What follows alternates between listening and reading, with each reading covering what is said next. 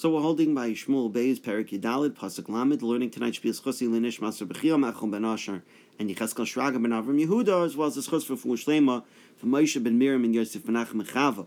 So we learned previously that Avshalom is returned to Yerushalayim, allowed to return to Yerushalayim, but he's not fully reconciled with David. And after 2 years, he desires to meet with his father face to face and be fully reconciled. So he calls on Yoav, who interceded on his behalf before, to once again speak to the king and petition for Avshalom to be fully reconciled.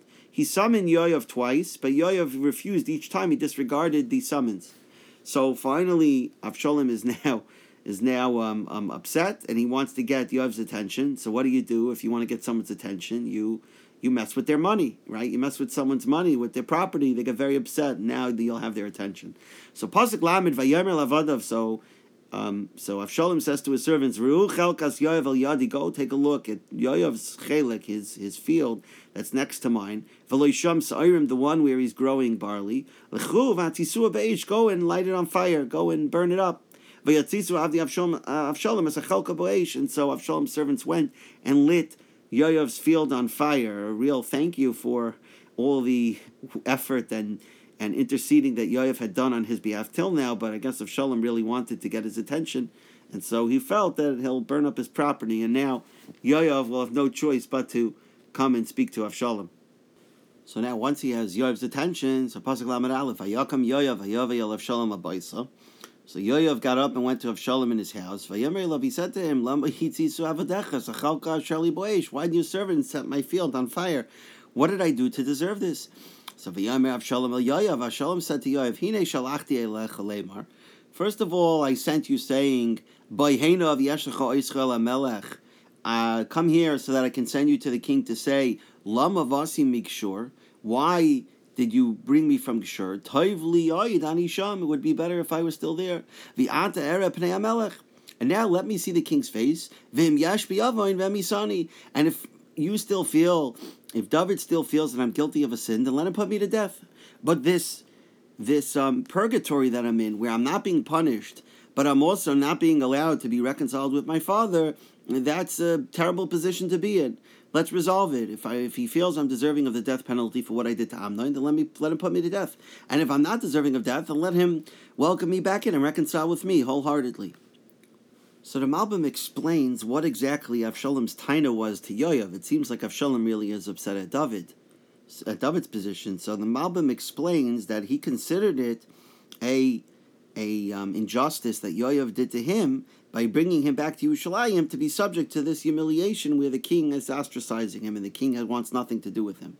And ultimately, says the Malbim, this is why Yoav is persuaded to ultimately approach the king on Avshalom's behalf, because Avshalom says, you are responsible for my returning here. I didn't ask you to do it. You did it for me. But now I'm in a position where I'm being humiliated by being ostracized by the king. So therefore, that act alone is deserving of having your fields burned. So it's not that I just burned your fields because you didn't come, but you were deserving of having them burned by putting me in the position that I'm in. The Marikara says that Avshalom's words, Toiv li'oid anisham, it would be better if I was still there in Geshur, is because Avshalom's enemies would say that even though Avshalom is alone in Geshur, but we better not harm him, because if we do, his father, the king of Klal Yisrael, still loves him, he might take revenge on him. But now that my enemies see that I'm in Yerushalayim and my father is publicly shunning me, wants nothing to do with me, so now, and my enemies will have no problem plotting to kill me, because they say, well, why we have nothing to fear from the king. The king himself despises Avshalom, and so therefore we can do what we want, and there will be no repercussions. Mitzuda says that Avshalom was referring to the fact that at least in Geshur he lived in the court of his grandfather, his mother's father, and was accepted at least in that court. Here, he's totally ostracized from the Malchus.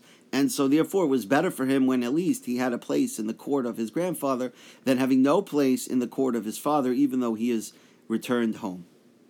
The Radak explains Avshalom's taina here about Vim Yesh B'Yavan V'Misani, that basically Avshalom says to Yoav, get me an audience with David, and I'll explain to him why I was justified in killing Amnon, and I believe that he'll side with me. But if David still feels that I'm guilty and deserving of death for killing Amnon, then fine, let him execute me. But if not, then I want a normal relationship with him. But this disregarding me and keeping me excommunicated from him is I'm nishtahin nishtahera. I have no place. That's not. I can't continue living this way. We need to either reconcile or move on from each other, one way or the other. But this has to be resolved. And just to tie this back and bring it full circle to something we learned last time, we talked about the fact that Avshalom had children, but the children died, and that's why ultimately he made the monument that is known as Yad Avshalom, because he had no children. We said because even though it says in the Pasuk of Zion that he had children, they died. So his children died. The Gemara in Sotah Daf Yud Aleph Amud Aleph says that we learn out actually here from Avshalom that somebody who burns someone else's field ultimately will lose his children, Mida Keneged Mida, and that one of the reasons why Avshalom lost his children is because here he burnt Yoav's field, and that's one of the reasons why his children were taken from him. What's the Mida Keneged Mida? And when you burn a person's field, a person put effort, he sowed the seeds, he planted, he toiled in raising the produce, and ultimately he doesn't get the benefit from his efforts because you burn it before he can reap the benefits. So too, Mida Keneged Mida, when a person puts effort into producing children and raising them and trying to show them the right derech, and he puts in all that effort, so they also are taken from him before he can reap the rewards and the benefits of the children growing up. So that is the Mida Keneged Mida.